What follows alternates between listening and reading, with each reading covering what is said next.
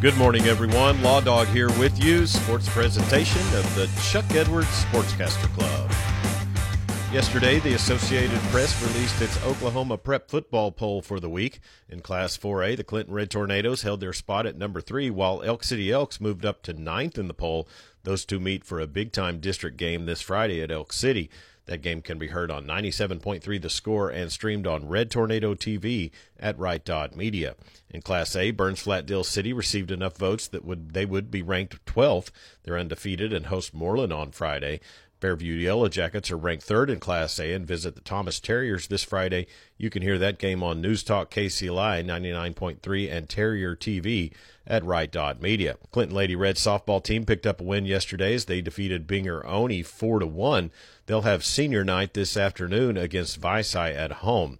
The Weatherford Lady Eagles beat Navajo 12-2. Sophomore Harley Chisholm went 1-for-1 with a homer and drew 3 walks, helping her score 3 runs. Sydney Henderson went 2-for-4 and knocked in 3 runs. Marley Teasley pitched 4 innings for the win. Hydro Eakley Lady Bobcats fell to Boone Apache yesterday 3-2. They also found out their regional destination yesterday as they'll be at the Sterling Regional on Thursday to take on the host team at noon. Arapahoe Butler Lady Indians defeated Mountain View Gotebo yesterday 8-1. They're hosting regional play Thursday and will take on Ninnekah at noon. Canute Trojanettes also hosting Class A regional play Thursday. They take on Rush Springs. Leedy Lady Bison traveled to Hobart and got a win 7-3 yesterday.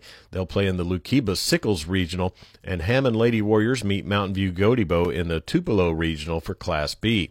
SWOSU Bulldogs kicker Jaron Van Winkle has been named the Great American Conference Special Teams Player of the Week for the second time this season, as announced yesterday by the league.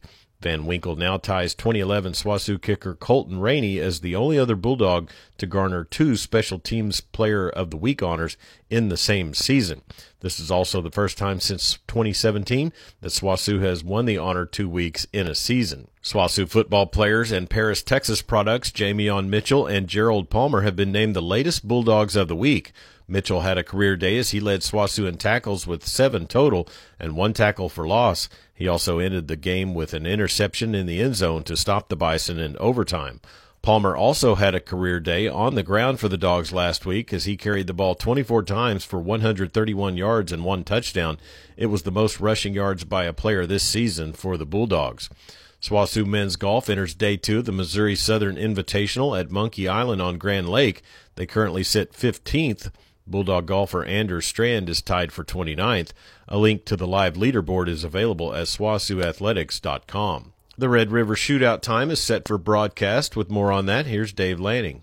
As has become the norm, the 118th edition of the Red River Showdown will have a morning kickoff. Kickoff date is October 8th, and it will be an 11 o'clock start time on ABC inside the Cotton Bowl. The early slot for the Red River marks the 5th straight time the Sooners and Longhorns have kicked off at 11 a.m., dating back to 2018. Texas overall holds a 62-50 and 5-tie advantage in the all-time series. Oklahoma State's homecoming football game against Texas on October 22nd officially a sellout. This comes on the heels of OSU's last home game against Arkansas Pine Bluff selling out, and student all-sport passes also selling out in August. Dave Lanning on the Radio Oklahoma Ag Network. And that's sports on this Tuesday morning. Get out there and make it a great one. I'm Chuck Ramsey, the Law Dog. Sports a presentation of the Chuck Edwards Sportscaster Club.